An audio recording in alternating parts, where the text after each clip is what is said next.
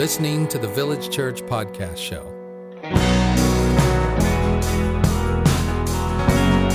Okay, welcome to the Village Church Podcast Show. My name is Mark Clark. I am your host, and I am here with Julie Beck and my wonderful wife, Erin. Say hello, ladies. Hello. Hello. All right, thank you for being here. Thanks for having us. Yeah, we're doing a show today on marriage and parenting and anxiety and stress and the kinds of things that we all work through in life. And we're talking to Julie because Julie is a counselor. I'm going to read you Julie's bio so that you understand who she is. And then we want to hear a little bit about really what you deal with in your day-to-day work as a counselor. Julie has been counseling men and women and couples and families and teens and children for over 20 years in 3 provinces. You lived a little bit in Toronto, which is us as well, yes. so rock on. She has a degree in health studies and a master's of social work. She has experience in couples therapy, marital satisfaction. You did a thesis and research at the University of Toronto. How long did you live in Toronto?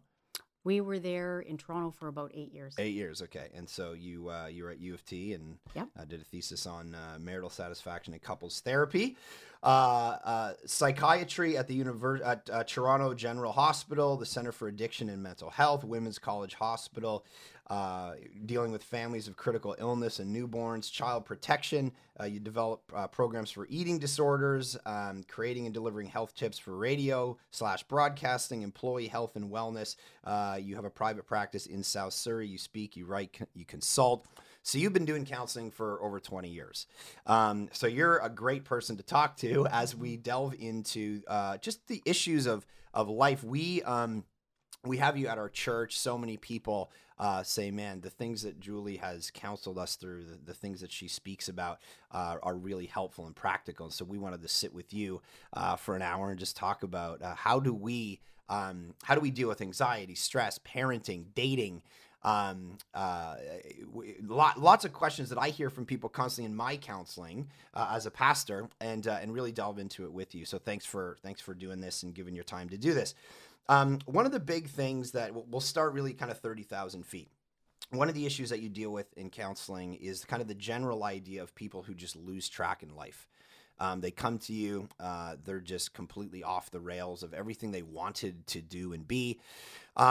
So what do you find when you're sitting down with those people after 20 years of counseling? And Erin, just feel free during this whole conversation. I wanted Erin here to be able to jump in from her angle, speaking as a woman and speaking as a mother and a wife, because sometimes I don't have that frame of mind. I ask different kinds of questions. So I want to be able to cover that off. But as you're sitting with people and you're doing counseling in general with them, what are 2 or 3 or 4 of the things that you see after 20 years? Here are the major things of the reasons people are coming to meet with me, why their life has just completely got off track. Absolutely.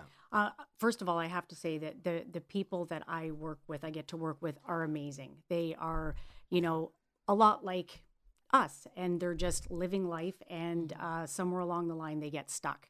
And it's usually life stressors that just kind of pile on top of each other. And it gets hard to navigate or, work their way out of that. Mm-hmm. So that's where I have the privilege of helping with them. So they're normal people. Yeah, a lot. Everybody listening absolutely. to this podcast could potentially be, And I can see exactly how they got there. Yeah. So how? Well, I think one of the themes that I see is, or one of the trends is that sometimes people don't get the opportunity to really know themselves. Mm-hmm. Maybe they came from a family that didn't help them out with that, and didn't nurture their personality. And so they start life not really knowing what they value and what their priorities are. And then they get caught up in life. Maybe they fall into a relationship or fall into a job. And a couple of years down the road, they're like, what? Like, this is not for me. And they're feeling very unhappy, unfulfilled. And so, I'm helping them work through that. But it stems back to values, priorities. Is it okay to work in a job and to be unsatisfied? Like, we talk about like the last generation that would work a job at IBM for 40 years, and it wasn't about satisfaction of their soul. It was about putting food on the table. We're beyond that now. So when you counsel these people, do you ever look at them and say, you need to quit your job and go find a job that satisfies your soul? Or do you go, look, suck it up, you got to put food on the table? What do you do in those scenarios? Well, I deal with both, right? So I deal with people who do not have the opportunity to switch jobs. They may have 4 kids and they simply do not have the opportunity to go back to school or retrain or whatever. So we look for ways to make work more enjoyable. That could be reframing the way they look at things, not allowing certain difficult people to annoy them to the degree that they do, avoiding stressors that they can avoid. People who do have the opportunity to, it might even be staying with an organization, but switching roles. Often that they just need to tweak what they're doing. And I love helping them with that because I really feel that we all have unique personalities and gifts and talents. And if you can funnel yourself in that area, you're smoking, you can just kill it, right? And if you're not, it can really drain your energy and stress you out. So, and then for other people, they need to switch careers. So I've done career assessments, personality assessments, and it's very helpful. I think everybody should get the opportunity, if they can, to do it. What would be a resource for that? Is there a website or something they can go on? There are different personality assessments. True Colors. Career assessment. Kind of thing. It all depends. Specifically, like I use different assessments for different reasons. There are general personality assessments like True Colors, Myers-Briggs that can be helpful. Even I know them inside out, and even I go back to them. It might be something that is stressing me out, and I go back to it and I go, that's why. Because this is who I am. So you deal with a lot of anxiety. People come in, they're totally stressed. Talk about how people can cope with the anxiety and the stressors of life, and what caused, generally speaking, in your practice, what are you seeing is causing this mass amount of anxiety and stress in our lives? Different factors impact our stress and even cause anxiety, such as your family background, your personality. Those can predispose you to anxiety. Your coping skills that you've developed through childhood and into adulthood, how many stressful life events you've had, how you perceive those stressful life events, and the social support that you have in your life. Okay. So what are you talked to me a little bit about the high percentage of people that you're talking with, husbands, wives, as you do counseling. You're seeing a lot of some of the same things. What are some of the major, when people come in for marriage counseling, what are 3 or 4 of the things that you're seeing over and over and over again? And then how do you speak into those things? What I see is partners wanting to change their partner. And, the first thing that I really try to help them understand is you can't change someone else. Can't change someone else at work. You can't change, your partner. And so how do you work with that? That's probably the biggest thing. Okay. What about, you talked to me a little bit about what guys are experiencing, some of the addictions, the proclivities they're having toward gaming, pornography, that kind of stuff. When you're meeting with couples and you're seeing a lot of that stuff, how do you help them through it? This is a really, really difficult issue. It's absolutely shocking to a spouse, and just completely, blindsides them, and they don't know how to deal with it. And they don't want, their family to disintegrate. They love their partner, their spouse, and they, don't want the children to be affected. And so we look at ways, a lot of it depends on whether their spouse is completely in denial or they are willing to look at their addiction and get some help and deal with it. That's the critical piece. Right. And so have you seen, give us some hope, have you seen couples that come in, the husband is addicted to this, or the wife's addicted to this, and you work with them and you see restoration and healing? Absolutely. I think the big thing is committing to a process. Men love to sweep things under the table and say, I did this, but I'm better now, and let's just move on. And women cannot do that. They cannot let it go. And if men can commit to a process with them, then it won't come back to bite them down the road. Because women hang on to things, women, resentment can build, and fear and anxiety. And so if they can just deal with it all and hash it out, and their marriage can be stronger than ever. We'll come back to talk more about marriages and the weaknesses and the strengths of marriages. Let me shift gears. So we talk generally about people who come to you for counseling. We'll hit marriage and parenting in a little bit. Shift gears to the dating world. One of the things you do is think through what are healthy practices for people who are young adults, single again in life, whatever it is, and they're looking for a mate. What are some of the counsel that you've given over the years in regard to people who are men, women looking for, I get questions all the time at Village, why don't you give us, a singles ministry, and why don't you get us all in a room so we can all hang out and we're all single and we're looking at each other, so people are, and we do our best and try to figure out how to do that sustainably. But what's some advice for people that you would have for single people who are looking to start dating, get married? What are the things you're telling people? Absolutely. I tell them dating is shopping. If it's not the right fit, you'd be dumb to buy it, unless you're a seamstress. And if you know anything about seamstresses, even they hate altering, right? So, take your time getting to know that person. How do they act over the long term? Anybody can put their best foot forward or be fake, put on a facade for a month. And so seek wise counsel from family and friends. Do they have good relationships with their friends and family? That says a lot about them. This is a big thing. Is what they say congruent with their actions? Or are they achieving the goals that they've told you that they want in life? Or are they doing nothing to achieve those goals? And I think the hard thing is many of the single people I see, doesn't matter really what age, are dying to be in a relationship. And I always tell them, a relationship won't make you happy. I see a lot of unhappy couples when they come to me. You have to be a happy and content person and have a full life of your own first. Then you'll be a catch for somebody and you'll attract the same kind of person. Another thing, never ditch your friends. They won't appreciate it, and whoever you're with will not find it attractive.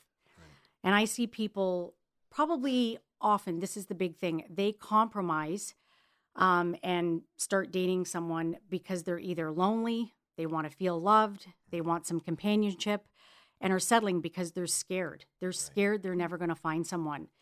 The problem with this, particularly for women, is when you date someone you know right out of the gate is not marriage material, and after several months or even years, you become frustrated and sometimes disrespected, and they're not meeting your needs. But you knew full well that they didn't have those certain qualities that are important to you. And then you're blamed for being critical and difficult to please. And then you're in my office because the relationship failed. And you're blaming yourself, and you need to figure out where you went wrong and work on your self-esteem. I see it all the time. And one thing that I find is that many couples, when they start a relationship with the blocking out of friends and families, is then it opens up where it's so inclusive with just the two of you that you're not allowing people to speak into your life. Absolutely. And listening to those voices of sometimes reason. And I've seen so many times where people, they're told this isn't a good fit, and then they get married, and then within a year, unfortunately, it's imploded. Yeah, it's pretty evident. Is that what people were saying when you started dating me? What are you thinking? That might have happened. Guy? But we went through wise counsel. So Julie is married to Mark, has 3 wonderful kids. Julie, tell us, what did you do when you started dating Mark, and how did you take your own advice? How long did you guys date? How long you been married? How long? Well, we were older. So we were, I think, 29, 30. And I'm not good with dates. And what's your anniversary? April 10th. So basically, we were at a point in our lives where we knew exactly what we wanted. We knew the qualities that we were looking for in a partner. And so when we met, it didn't take long.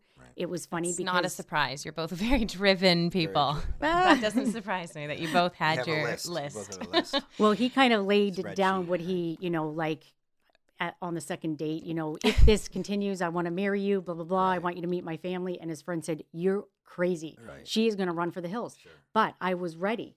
And again, that's all good. About a fit, right? Yeah. It's not about right and wrong. It's about So a how fit. long did you date? We dated for a year. Okay. Yeah. And within that time, we were engaged. Right. Yeah. And families were okay with it. And 2 thumbs up. Right. Everybody was. Actually, my mother knew when she met him and saw the way I was. sure. She knew that I was in love. Right.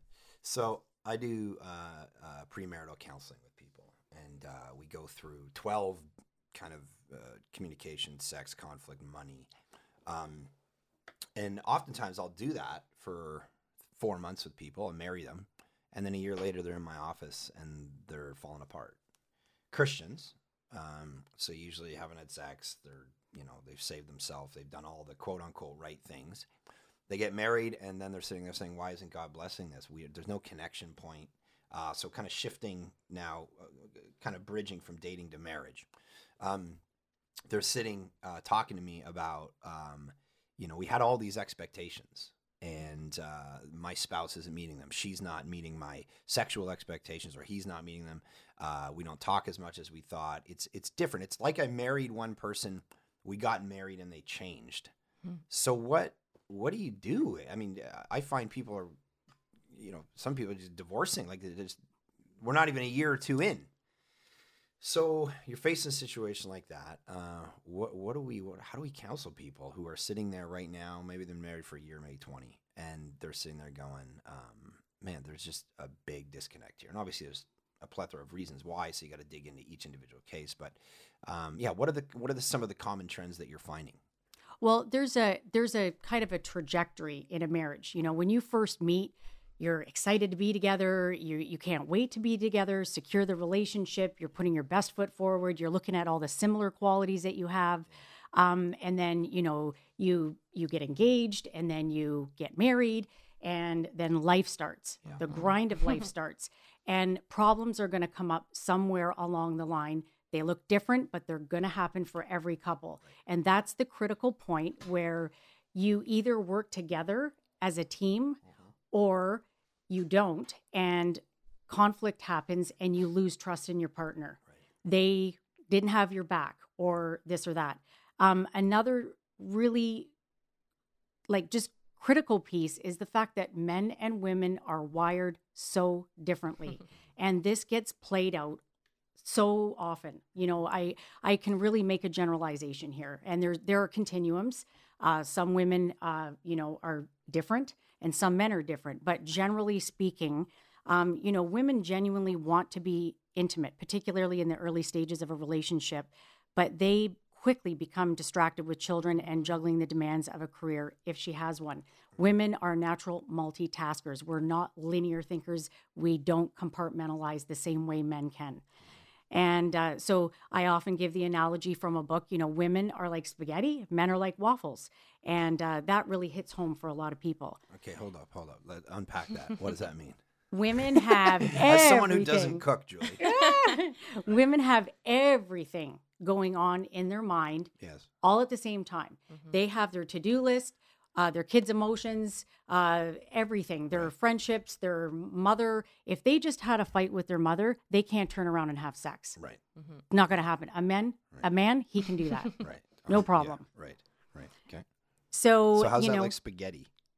Well, we just have everything. It's all intermingled. I'm picturing the waffle. I can't picture strand of spaghetti going into a pot. So I have a different image. So you're talking a plate of whole cooked plate, spaghetti. A huge, massive plate. See, you can't track. No, He's a true so male. What is a waffle? That's a generalization. So how's a and waffle? Waffles have little compartments. Oh, I see. Yes. Yeah. Okay, now I'm tracking. And basically, men have their work compartment. Yes. They have their family compartment. Yes. They have their sex compartment, which is like the large square Right, of bigger, the waffle.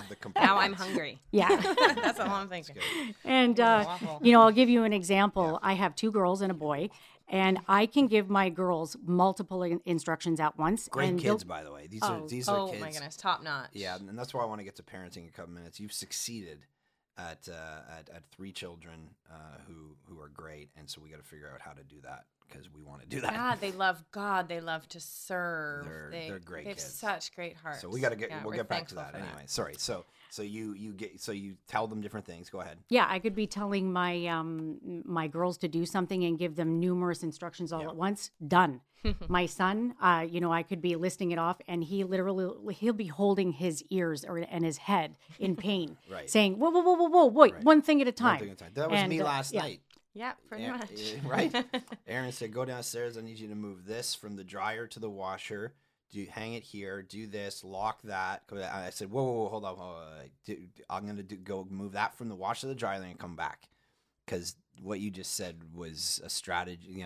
It was the most basic of instructions. Everything was For in the us. laundry For room. us. My mind Go was on. blown. I couldn't. And there was.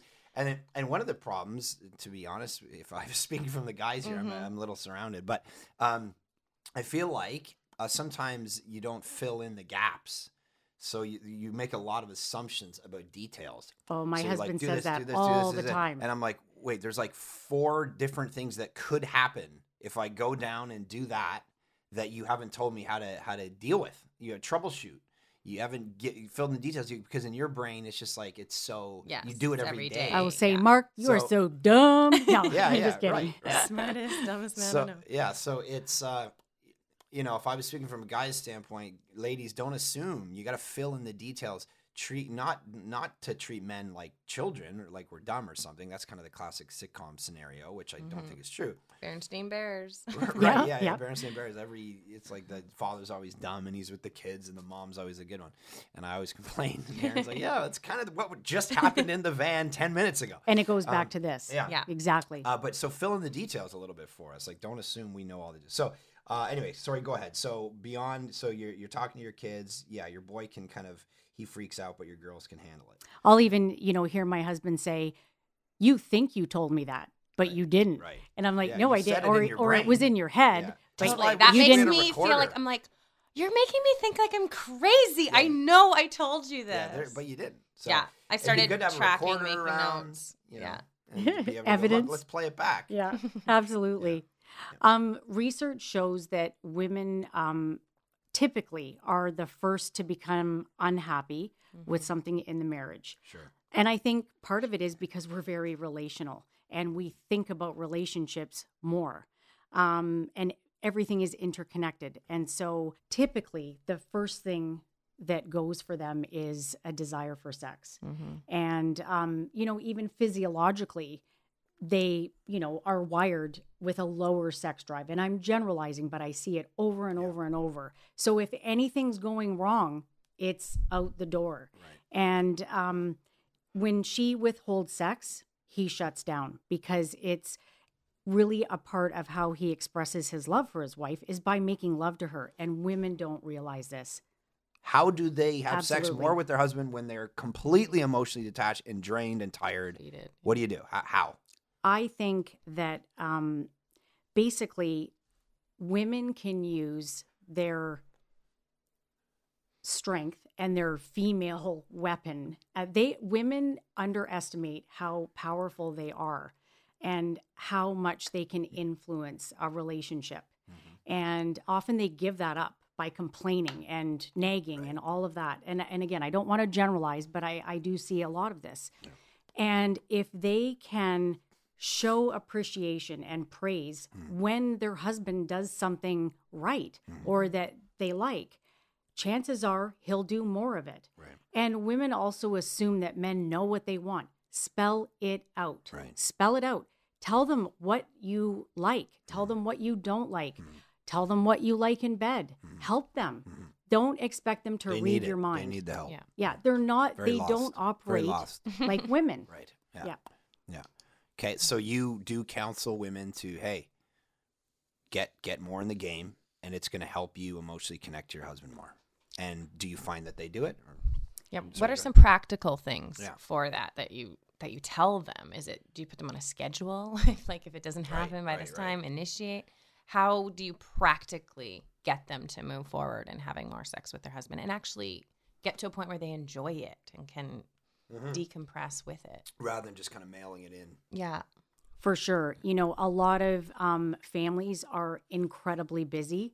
You see, you know, work, you know, double income couples, and, you know, they're running kids off to daycare, school, getting to work. There's a lot of work pressures, deadlines. They get home exhausted. She's getting dinner on the table. He comes home and, you know, get the kids, you know, have supper, get the kids bathed, read books, and go do a couple loads of laundry, check your emails, boom. The day's, you know, done. And so for couples with children and working and busyness, you have to schedule it. And it's helpful for women because you mentally can start to kind of frame that and plan for it. A lot of people think that sex has to be spontaneous. That's Hollywood. You know, really, it's okay to plan it. It's good to get away if you can as a couple, and remember you're a couple. And allow children to just, you know, not dictate everything. Sure. Yeah. Do you just lock your door and say 7:00 on Friday nights we're off? I have often recommended to people, you know, there's some couples who one of the spouses literally sleeps with their child all the time. Well, that's not helpful. So get back into bed, and I help them teach their children to sleep on their own. I will have them maybe put, if their kids are little, bump up the bedtime so that they have an extra hour and they can just sit and talk and communicate and carve that time out and then make love. Absolutely. So in the book, I talk about a goal, and I just kind of pull it out of the air, of twice a week, trying to have sex twice a week. And I quote Martin Luther, and he says that staves off the tempter, right? The idea of frequency. Paul talks about 1 Corinthians 6 and 7. Make sure you're coming together regularly to make sure that you're not tempted toward other people. Not that you have to agree with that, but do you get that specific with couples and say, okay, we're shooting for twice a week or once a week or whatever? And is that generally a good goal, once or twice a week? Is that something you counsel? Absolutely. Yeah. Okay. Yeah. Because it sounds like not a lot to a guy. Actually, it's like, okay, what, like, because I mean, in premarital counseling, I asked them, how many times do you think you're gonna have sex? And the girl says probably 5 or 6 a week. Oh, for sure. At the And beginning, they're like, but that's pretty low. And they laugh, and I laugh usually at that point because I say, you guys have no clue what's gonna happen in the next year. Like you're, you know, so once or twice a week, generally speaking, you would say let's shoot for that, and we're all probably gonna be. The guys are going to be happier and healthier. Yeah. And I really like what you wrote in your book. Just that, you know, a big thing for men too is for them to feel like you want it. You know, if they feel that you are just doing this completely to appease them, that's a big hit to their ego. And again, this, like, you have to wrap your head around how a man thinks, and he thinks, she doesn't want me. We're rejecting the sex, but he feels like she's actually rejecting me and my love. And so it's helpful to kind of think about it that way. But you did kind of cover that, you know, it doesn't always have to be this mad, crazy, hot, passionate, spontaneous sex either. And so there's a variety, right? And it is okay from a guy's perspective, from the most of the guys that I talk to, that it sometimes, on that note, is okay to just, hey, carve out 8 minutes for sure before we go out, and the kids are running around, lock the bathroom door, have a quickie, and go, and quickie. And it's okay. It doesn't have to be, like you said, a 2-hour jaunt with wine by the fire. So and put a great tone on the night. Yeah, and for the guy, it's like, that was good, and then they can clear their head, and literally it clears their head, and they're healthier, and they're happier in a way that women can't probably. I'm trying to figure out, I don't know if an analogy of, like, for women, what is that thing? Well, one thing too, when you look at physiology, men physiologically have a need for release. Yeah. Every 24 to 48 hours. Right. And like, if you realize that, right, that can be helpful. Yeah. And you can literally see the stress kind of like building up, like their eyeballs are going to pop out, right? After day 4. And they can't even like talk about stuff. It's just, and so it's all wired. It's all, And so that's good. I think part of what Martin Luther was saying too wasn't just the temptation of an adultery, adultery, of an affair. But the temptation to be angry, to disconnect as a couple, there's so many variations that go into that. Totally. Where that once or twice a week actually keeps you connected. It does. So as a couple. It does. And if men, on the flip side, and you covered this in your book, if they can help relieve her stress and her anxiety and help her to get, because women are distracted. That's their main thing. They have a lower sex drive and they're easily distracted by other things, children, work, to-do lists. So if men can help them, maybe in the evening or on the weekend, to cover off some of that stuff, then hopefully she will appreciate that and make an effort in that area as well. Yeah, that's good. A lot of couples in churches, outside of churches, deal with adultery. Talk about how does that actually end up happening to a couple? People think it's just all of a sudden out of nowhere. I saw a girl on a bus and all of a sudden I was sleeping with her. What are the things that kind of lead up to that so that we can protect ourselves from it? And then if it's happened, how do we get through it? Yeah, absolutely. It doesn't happen overnight. It happens by opening a small door and then another door, right? And it just might be talking to someone at work and sharing a little bit emotionally that is just something that you should be sharing with your spouse and not your coworker. It could be things like working late on a project together, and then you're going to grab dinner, and then you start chatting, and you just end up connecting with that person more than you're connecting with your spouse. Right. And I think there's certain safeguards that have to be in place, because as much as you think you love your partner, there are going to be times in life where you have stress and where maybe you don't relate. Maybe you're off on mat leave and you're home with the kids and he's working long hours and he feels like you don't get what I have to do. And she feels like you don't get what I have to do. And all of a sudden that coworker gets it, right? Because you're seeing them at their best all the time. You're not, of course. Or in a way you can relate to at that particular time in your life. Yeah. I find also there tends to be this weird comparison world. Like when I talk to guys or girls where, this person I used to date, if I would have married someone like that, and it's like you're comparing to a situation 20 years ago, or you're not, people have this kind of idealistic mindset that they're comparing their present marriage to, which can become dangerous. Then I would question, why didn't they marry that other person? Right, yeah, exactly. Yeah. And that other person isn't who they used to be either. So don't, that can be dangerous. So when couples come to you and one of them is, committed adultery, what do you do? How do you get them through it? And I just want to say comparison is probably one of the quickest ways to make yourself miserable. Yeah. In any context. Yeah, totally. Yeah. Yeah, absolutely. Yeah. And so what do I... Yeah, how do you get couples through when there's been an affair at some level, and what do you do? How do you usually one person the person who engaged in the affair, if they get caught or if they disclose it, they typically want to minimize it. They want to brush it under the rug, and they want to move on. If they're sorry and they, let's get back on track. Right. It's very difficult for them to talk about it because they feel guilty. They feel horrible. They don't want to disclose all of the things they did and, add to the hurt to their partner. Sometimes there's ambivalence.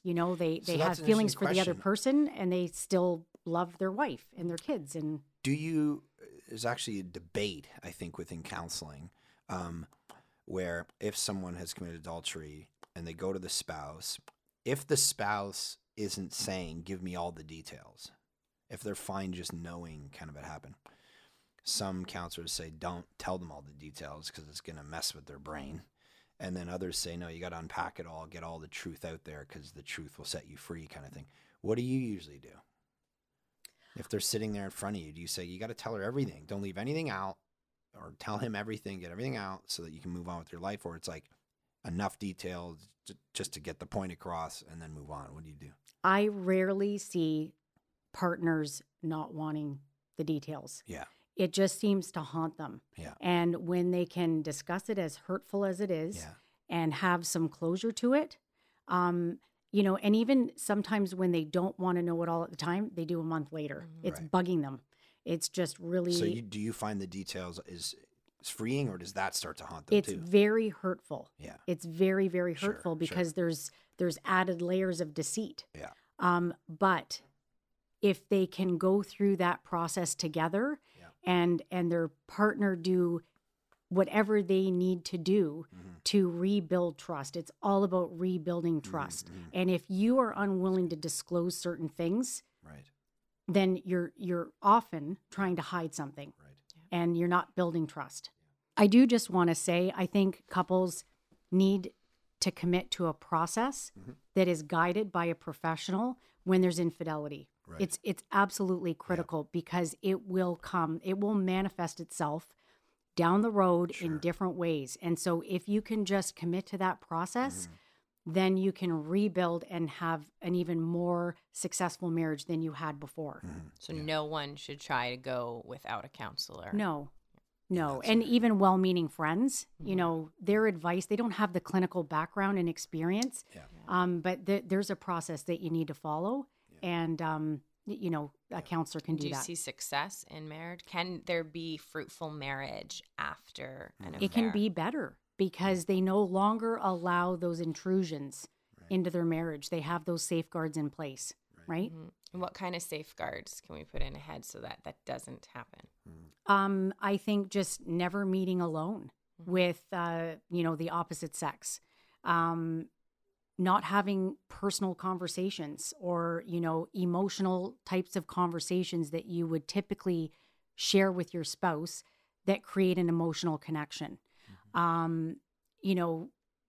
Basically not letting people in on that deeper level, deeper than a work acquaintance or things like that.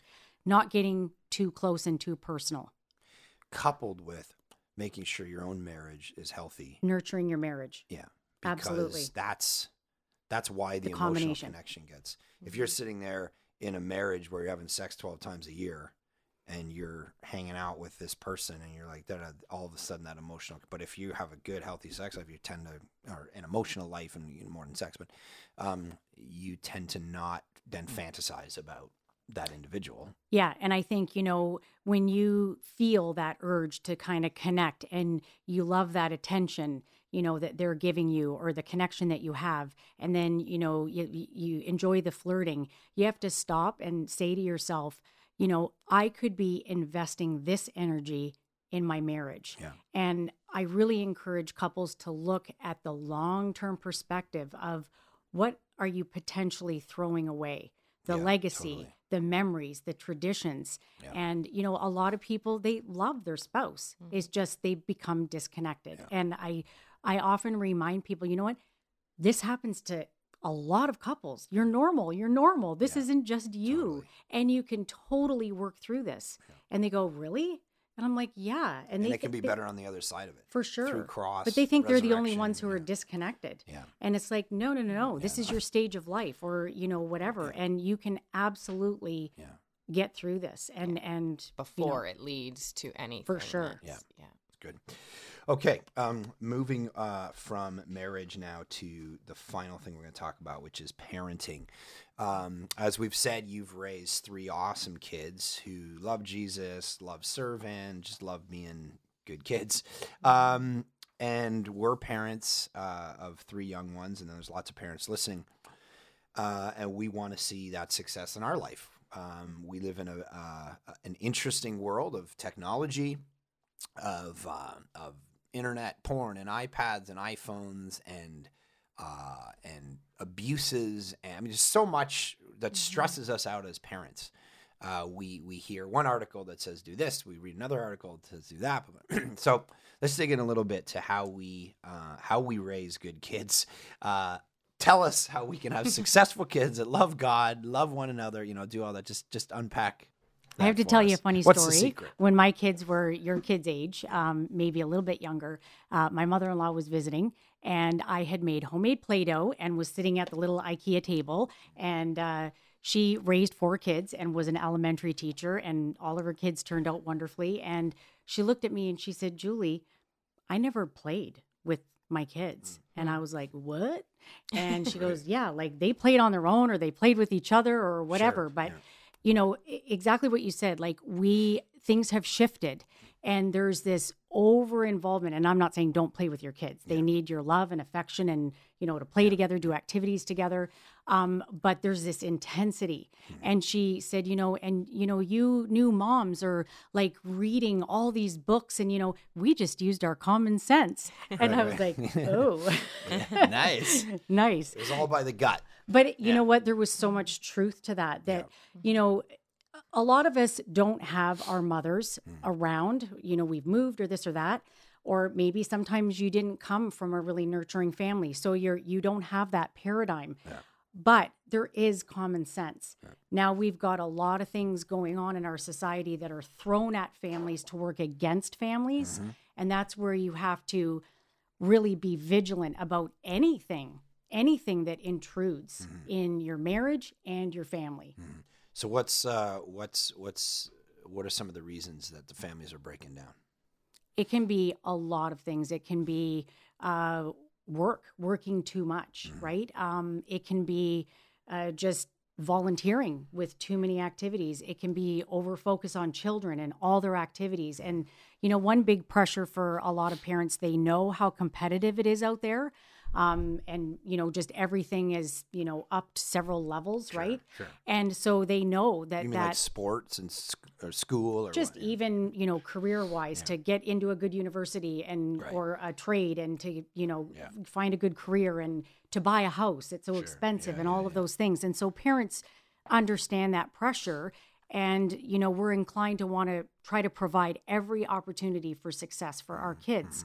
But you know, we don't want them to be at the center of the universe, right? And we don't want to be micromanaging every single thing our kid does to the point where they never learn how to deal with any dysphoria or disappointment, because then what happens is the minute they are on their own, they can't launch. Right. They either boomerang and they're back home, or they have anxiety or depression in university, or, you know, suicidal ideation, things like that.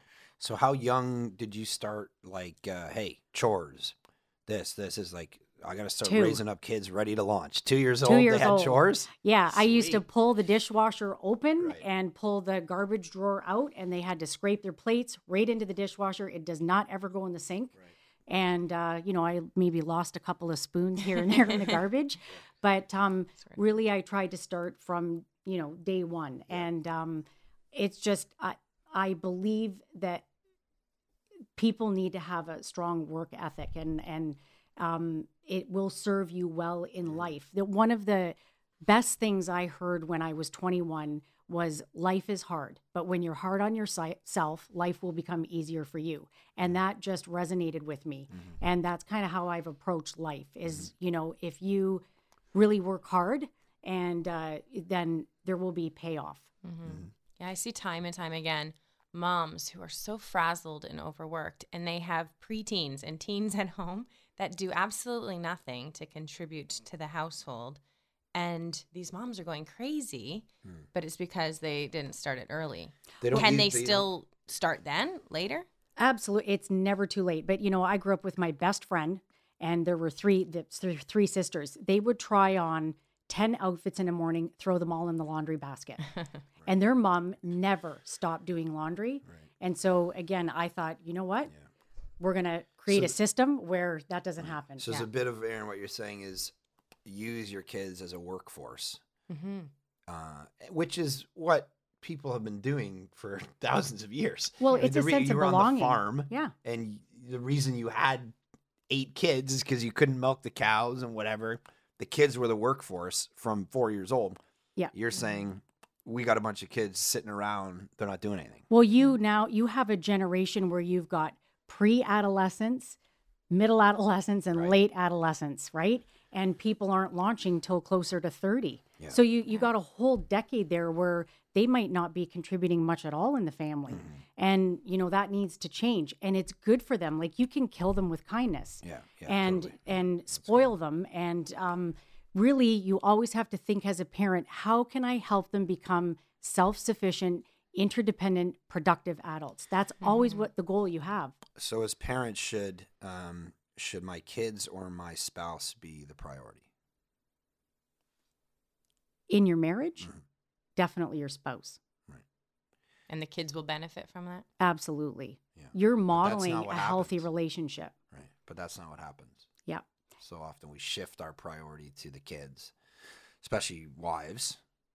Yep. And It's easy to do, Yeah. but I think we always have to have a long-term perspective. You have to remember your kids, if you do everything well, they're going to move out. And what's going to be left? And you have to have that long-term perspective. And I think if you can go out on dates and get away periodically as a couple, it reminds you that you're a couple. And you kind of get that perspective back. And so it's important. One of the things that's a topic of conversation among parents is stuff like technology. I want to ask you about that. But also a whole philosophy around sleepovers. This is one of the things that is a conversation among people. I grew up sleeping over at everyone's house, having everyone sleep over at my house. We now have our kids at the stage where they're asking all the time, and we've been talking about it. What has been your philosophy with your kids in regard to sleepovers? Well, I'm not really keen on them, probably for numerous reasons. I think you can get into trouble at any time, right? There's a lot of kids in high school who go back to somebody's house and 3-4 o'clock in the afternoon, there's a lot going on, right? And there's no parent around. So, I don't think things can just happen during sleepovers. But often kids stay up way later than they need to stay up. And then they come home and they're absolutely exhausted and they're bears. And then you've got to deal with them. Right. Also, I think if they're in a situation that they don't feel comfortable with, it might be watching a movie that's, they're uncomfortable with, it's scary or it's questionable.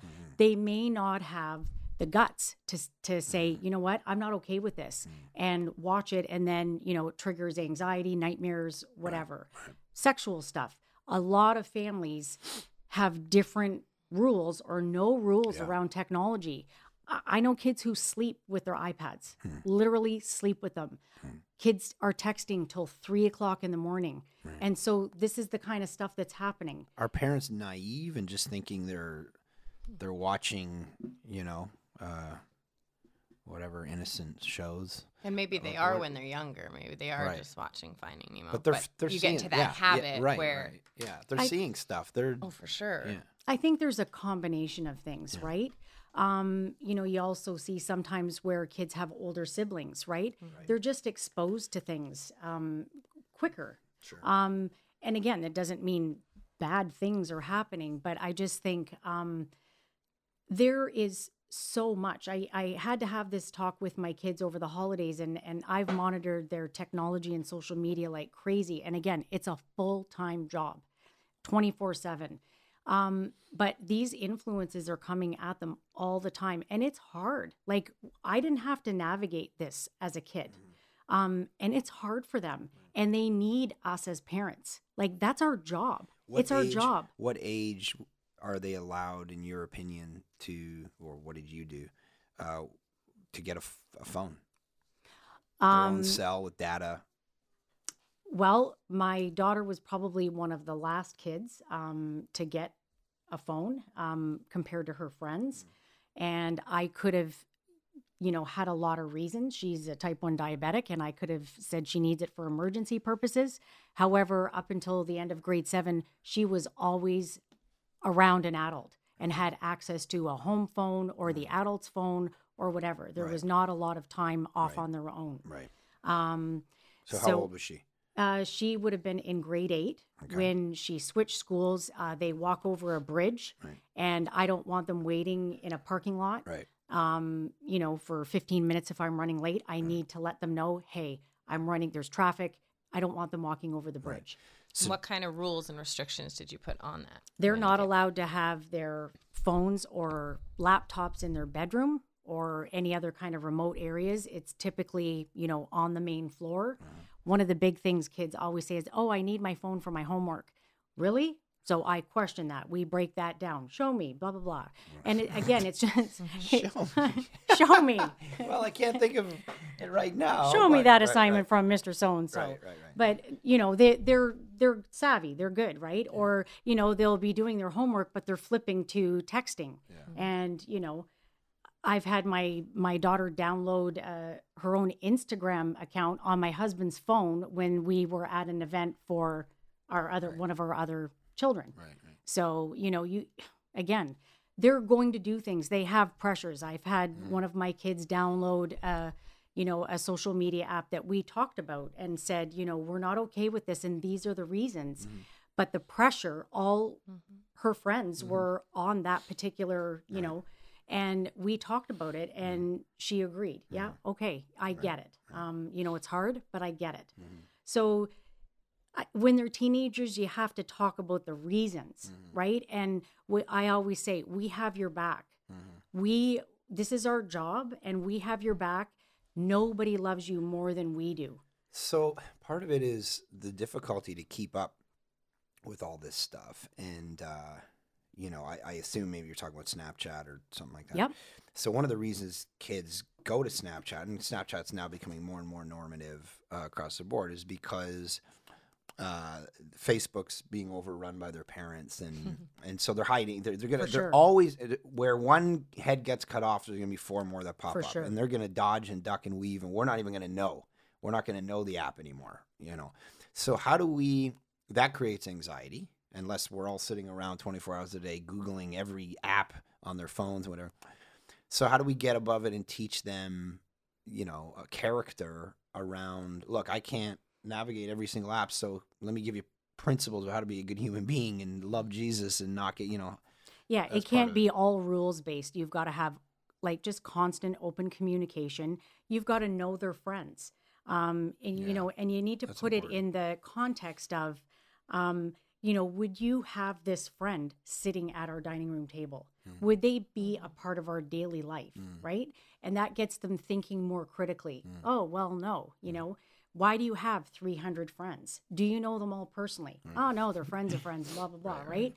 And, you know, even just talking about, I want you to be current. I want you to be social, but I don't want you to be dumbed down. And we had this conversation over Christmas.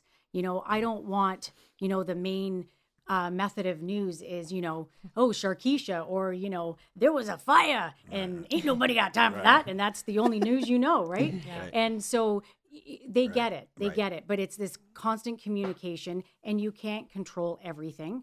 You know, your kids can be walking home with their friends and their kids have their phone and they have no parental controls on them and they can be viewing whatever they want. And so you have to teach your kids to think critically and to have their own. You want to move from extrinsic motivation, which is like rewards and punishments, to intrinsic motivation. You want them to be intrinsically motivated to do the right thing. So you haven't just set up your kids security-wise with rules or boundaries, but you've also set them up with boundaries so that they can be socially a part of where they're at as far as their phones go. What have you done?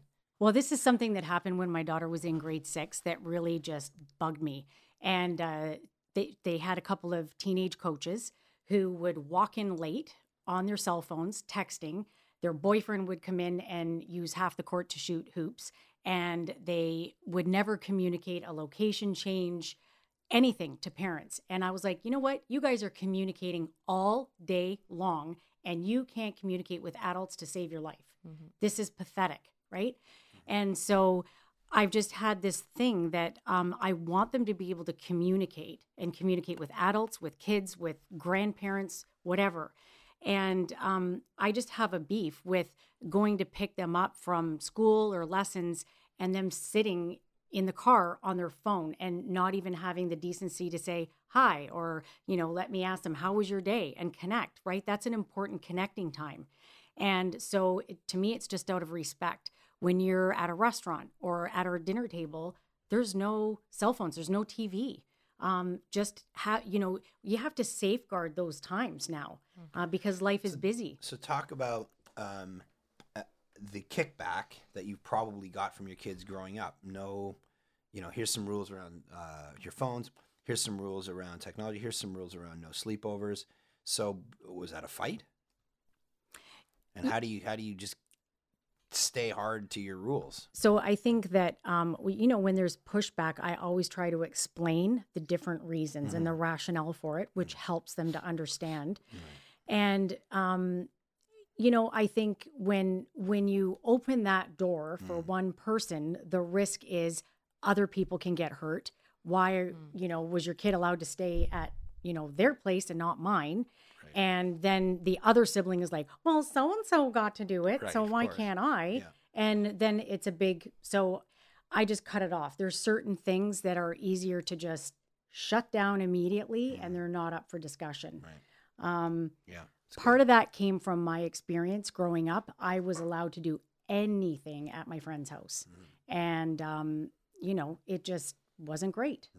So one other thing about like the sleepovers is just, I've tried to have the whole approach that friends come to our house, right? Because then you really get to know their friends, right? Yeah. And so that's sleepovers at your house? At my house anytime. Oh, really? Yeah, pretty much.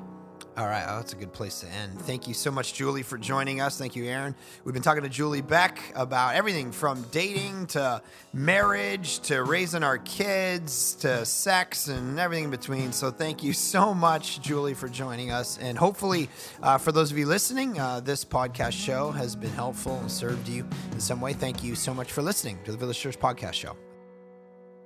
Thank you for listening to the Village Church Podcast Show. You can find out more about Village Church, including ways to support the ministry, at thisisvillagechurch.com.